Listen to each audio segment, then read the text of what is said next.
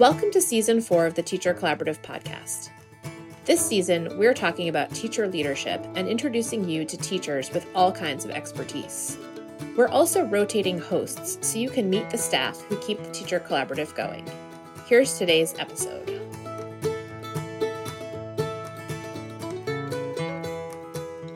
My name is Kat Johnston, and I lead our professional learning work at the Teacher Collaborative.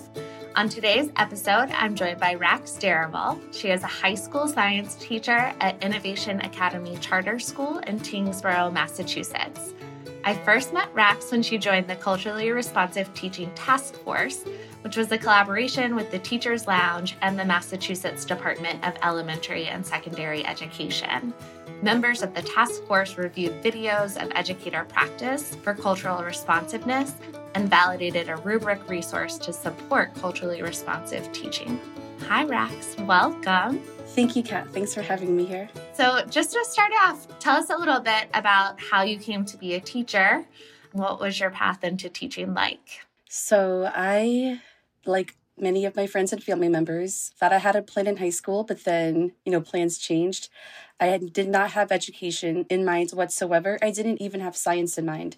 But I ended up going down the science route, which then brought me into chemistry and specifically green chemistry.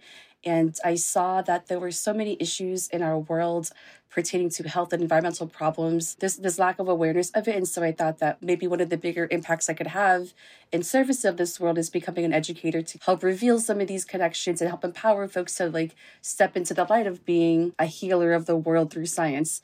And I thought about how I think my impact would be exponentially increase as an educator, because maybe I go on to connect with, a handful of students who then go on to connect with another handful of folks. And maybe, everyone can feel like I could be a scientist. I want to shout out Beyond Benign, which is a nonprofit organization in Massachusetts. They really helped me see that potential to see myself in the classroom. We were getting out into classrooms. We were connecting with teachers. We were training them on how to do green chemistry in their classrooms. And as I'm going out in the classrooms more, I'm just noticing how fun and engaging it could be.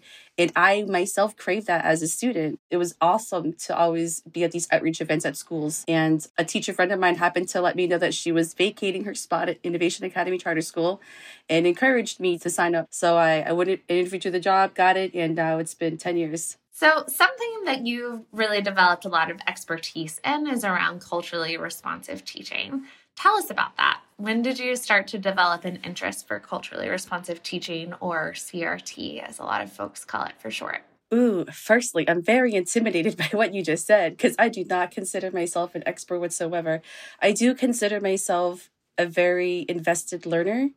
And I'm willing to take academic risk and find out where my shortcomings are. I'm willing to go through that vulnerability.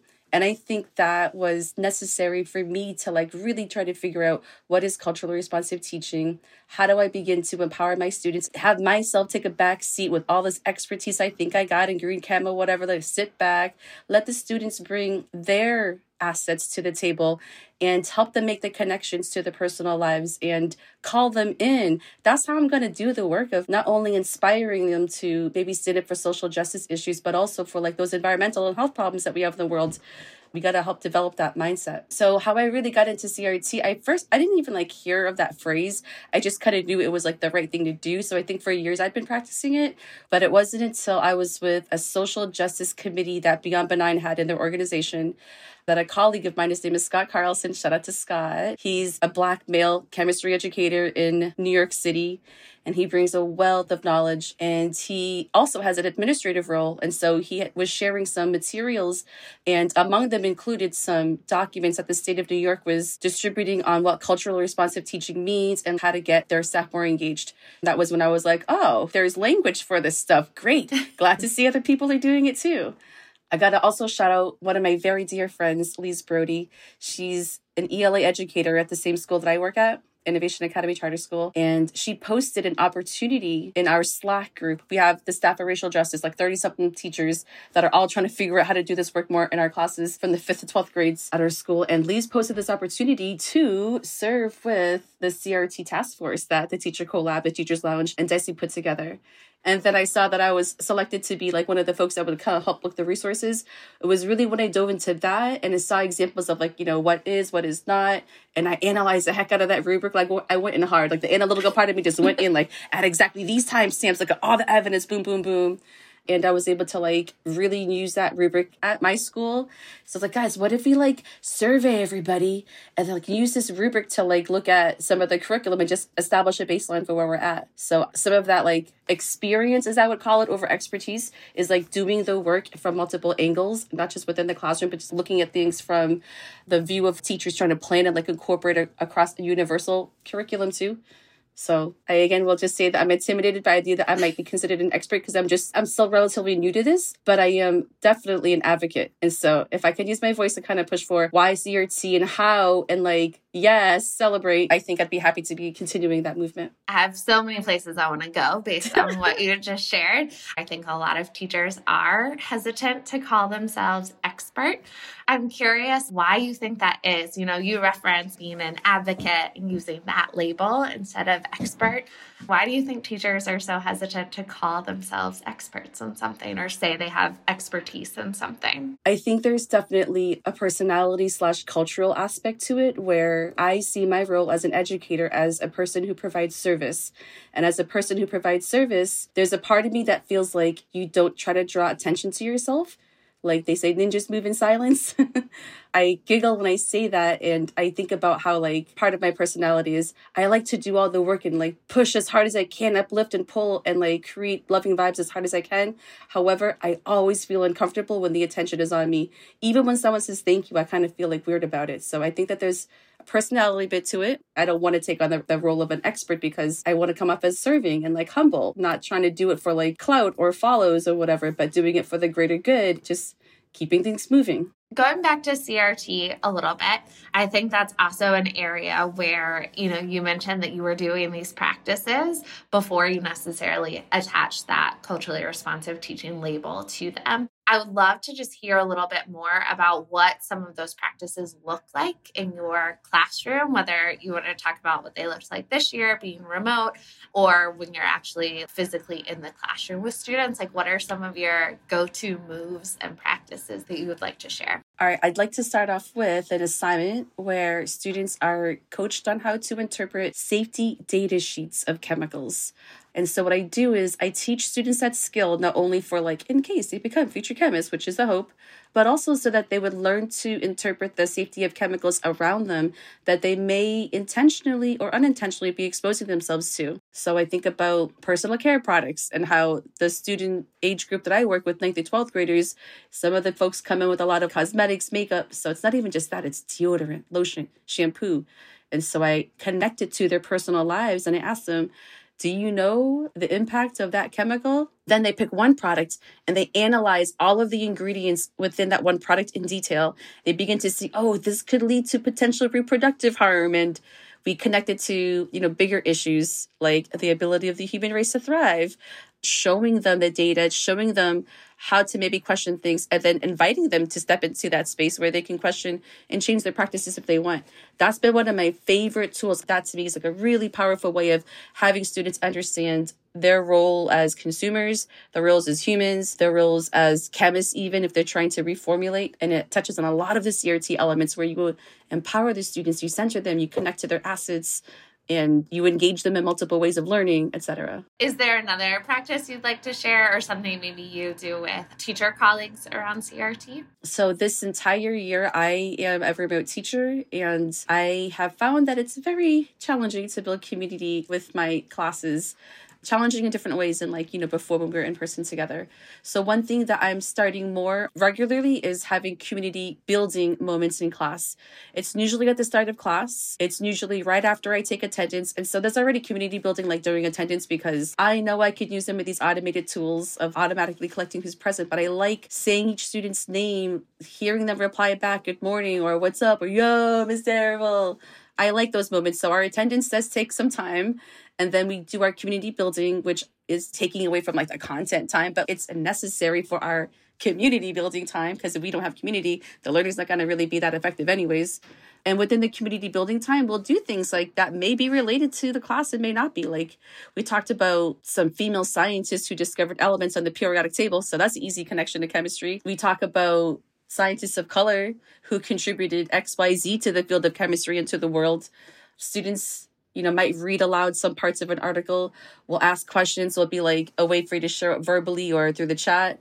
But sometimes those community building moments don't really relate to the curriculum, but relate more to like us. Like, how are you feeling today?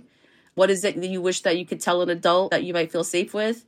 Checking with who they are too, especially because of the pandemic and the mental health issues that a lot of the students and staff are facing. I think it's especially important to make sure that we're mindful of culturally responsive teaching and practices in the school community. Definitely. I know that the listeners can't see, but behind you, in what I imagine is also your virtual teaching space, there are some anchor charts. And I am curious if you would maybe share a couple of those or like read a couple of those for us. I love that. Thank you. So yes, this is what my students see. Like every time we're engaging in class together, there's a quote, there's a positive affirmation that reads, "I am always and in all ways greater than I think I am." And that's something I've shared with students before. I'll write it. First of all, they see it on the chemistry syllabus, first day of class. It's always behind me. But in previous years, I've written on like the hard copies of final exams or just told kids like at the beginning of class, just as a reminder. So that has also helped me personally in a lot of ways. So I like to keep that not only for them, but myself too. And then the other thing that I have is a sign that I made for last year's seniors who graduated. We had like a virtual drive-through rally thing, and I held up a sign and it reads, "Speak your truth, shine your light, share your love." And it has a little heart and like sunshine next to it. So just some positive vibes, things that let students know like, hey, there's some positive energy being offered here. There's going to be supportive, loving vibes if you look this way, but hopefully in ways that kind of feel like it's accessible to everyone, that they don't necessarily feel like left out. So thank you for noticing that and calling it out. So I'm curious to go a little like bigger picture. What is your vision for the future of teaching? I think the things that I envision require commitment energetically and financially. Something that I think is needed even for next year is more mental health supports for students and staff. That I hope can be achieved in multiple ways. It could be achieved by offering PD for educators on culturally responsive teaching, on trauma-informed strategies, like maybe providing examples of language that you could offer to teachers if a student is expressing like a concern or if they're distressed in any way. I think there's going to be training for teachers to help the students, but also training for teachers for caring for themselves. You can't really pour from an empty cup. So my friend Claudine Miles, she's co-founder of Restore More in Atlanta. Claudine gave a talk the other day, and I took away from her talk this idea that let's get rid of the notion that you even pour from like an empty cup or like a half empty cup or a 3/4 full cup. What if we say you don't pour from that cup? Any overflow is what you offer to others, but every single drop in that cup is for you. We had to shift our mentality from running on fumes, gassed out, panting to catch our breath, trying to just, push as hard as we can for the students, but then like maybe not care so much for ourselves in the process. Shift from that to let's make sure we fill up our cup. And then there will be overflow, and it's the overflow that you can help guide and like help to nourish others. So that was very important to me. She was talking about critical self-care for the busy teacher. I was like, yeah, that's exactly what I needed to hear. It felt good to hear like another person say, it's okay to take care of yourself. The other piece I want to add to the vision that I have for the future, especially like next year, I think there's also some investment that we have to make energetically, financially, whatever, directly with students, making sure that they're connected to local communities, because I think it's a relatively common problem that there's not enough counselors for students in the school building. And I'm wondering if there are ways that we could tap into community organizations that could be linked with schools so that we could have maybe a rotating set of counselors come in or whatever. Like there's got to be something, because right now it's just students try to go see the counselor. They might get a spot. Some of them might not get help right away. So my vision is that we get ourselves focused on what it's going to look like when we're in the building next year. Everyone's coming back at all levels of different trauma, and how are we best suited to respond to that? Right now, it feels like it's a big train coming down our way. No one's really looking. Everyone's kind of hoping that it just goes by and misses us. But I'm pretty sure it's going to be something that we had to address. Is there something that you hope your post-pandemic self is still doing a year from now? I hope I'll still have ample space and opportunity to connect with other advocates, other educators. I hope that the virtual platforms kind of stay as active as they've been. And so I hope that means further opportunities to collaborate and maybe one day in person. But I think that we have the ability to build upon the connections that we've made throughout the Commonwealth as well as throughout the nation. And I think that we could stand to further strengthen those and then use that network, use that power to demand change in areas that we all feel strongly about. Maybe that looks like legislative action. Maybe that looks like, I don't know, having our students communicate and collaborate across the country, but through Zoom. Maybe they're doing a shared experiment or whatever. So I hope that the collaboration and connections continue to grow. Yeah, that's something that I've heard similarly as in this strange way, the technology has enabled more connection. I mean, it's different, right? It looks different. It feels different. We all know Zoom fatigue is real, but in many ways, there have been more opportunities to collaborate and to share and connect during this year. So completely agree with all of that, especially when it comes to conferences. I took students to a social justice conference that I don't think I would have in prior years. I probably wouldn't have heard of it. I think that a lot of the elements that ended up playing out this past year with regard to COVID-19, with regard to the anti-racism movement growing more, with regard to crazy climate change, with regard to all the fires, I guess, going on. I do think that there's a lot of opportunity to move forward and build and grieve together, but also heal together and build together. I feel like I would be remiss if I didn't ask about when the pandemic was really still just in the beginning stages, the murder of George Floyd, and then the recent conviction of his killer. I'm wondering how or if you covered those topics with your students. So last year, May 25th, when Chauvin killed Floyd, there was definitely a response at my school, and we thought it was necessary to create a shared space.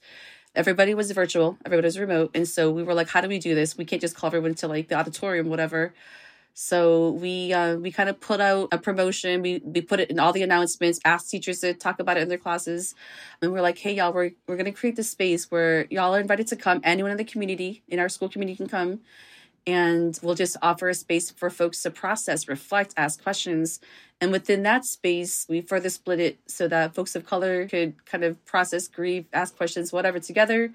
And then we had a space for our white students and faculty allies and supporters who were given the opportunity to do the same thing. And out of those spaces, we realized the need to have continuous check-in throughout the summer. And so there were 2 different groups that were formed, and bi-weekly meetings occurred where we continued to process, ask questions, demand change on campus. And that actually led to the formation of the Racial Justice Committee and the Staff for Racial Justice for this year. So now when it comes to the unfortunate subsequent events that occur during that community building time that I described earlier, there's usually a space for hey, if y'all feel you want to talk, you want to just process maybe things you hear about in the news, that things that relate to you, we're going to open up a separate breakout room. So I'll usually have a set amount open. I have 15 teams. I'll open a 16th room for me if there's any check-ins. But then I'm there's a 17th room for if you just want to process talking about things happening in the world. If anyone's in there, I'll pop in there first before whatever. So we do try to create space even within classrooms. For this most recent change, we're currently on April vacation, so I'm not with my students and I'm not interacting with them this week.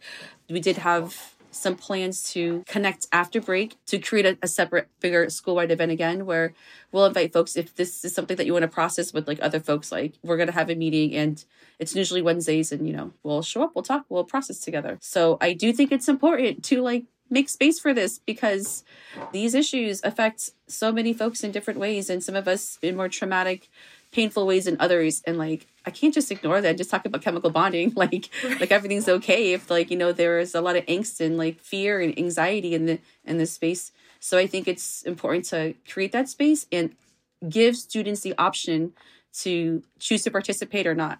Because I think in the past, when I was in person, I would just address the whole room, and there might be students who didn't want to talk about it at all, that were kind of forced to sit through it. So I think with this more virtual realm, giving students, this is the plan for the class, but if you want to take a step back and breathe a little bit and process things, you can go to this room. I think giving them the option has worked out, I think, slightly better in this remote manner. I'm wondering how I could maybe set that up again when I'm in person next year. I think that's connected to trauma-informed approaches as well. Always letting students, give them a preview of what's going to come, let them know how long you're spending on the things. Also, you mentioned earlier this idea of giving grace to yourself as a teacher. I do think it's important to acknowledge that we're going to make mistakes. We're not going to get it right all the time, and just letting folks know that in advance, I think, is helpful not only for them, but for us too, to kind of let ourselves know we might mess it up. And let's just make sure that we're being as open and as loving as possible as we try to do all the things, and especially care for the kids and let them know they're loved, the main thing.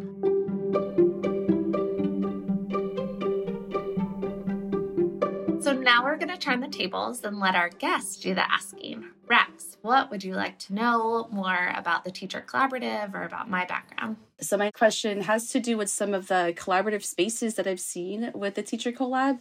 I know that I'm super excited to be diving more into the collab space for anti-racist educators, anti-racist teachers, the art one.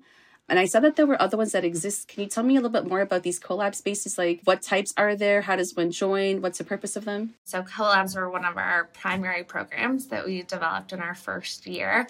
And they were built on this idea of collaborative problem solving. So how can we bring educators together across schools, across districts, even across grade levels and subject areas, to focus on common challenges? Because in our work, especially at the state level, when I had opportunities to meet with teachers, they had similar questions and they were always curious to learn from each other. Like, how does your school do curriculum design work? How does your school do educator evaluation? What does this look like where you are?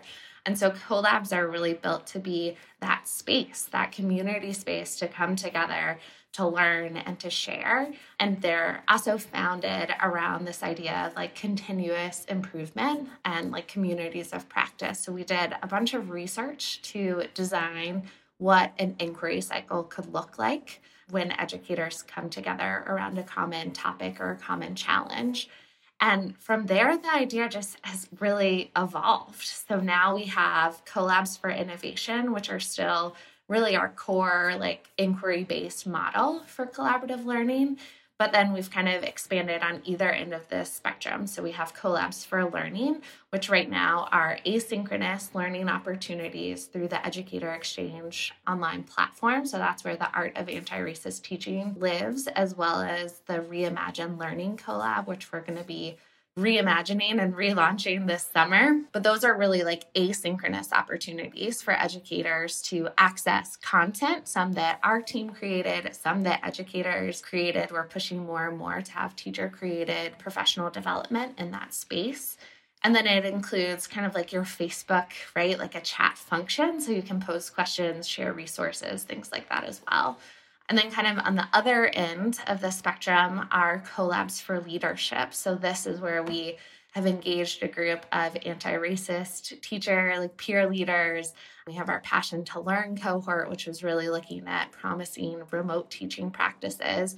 So these are educators that we are pushing to own their expertise, right? To take on that expert title and to say hey, I've figured something out.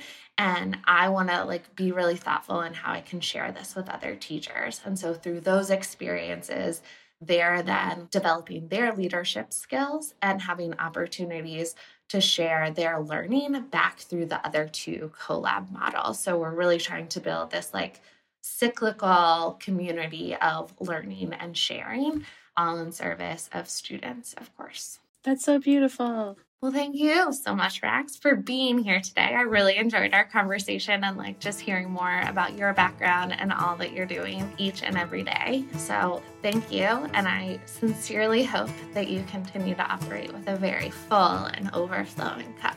Yay. Thank you, Kat. Thank you, Teacher Collab Brothers. Appreciate y'all.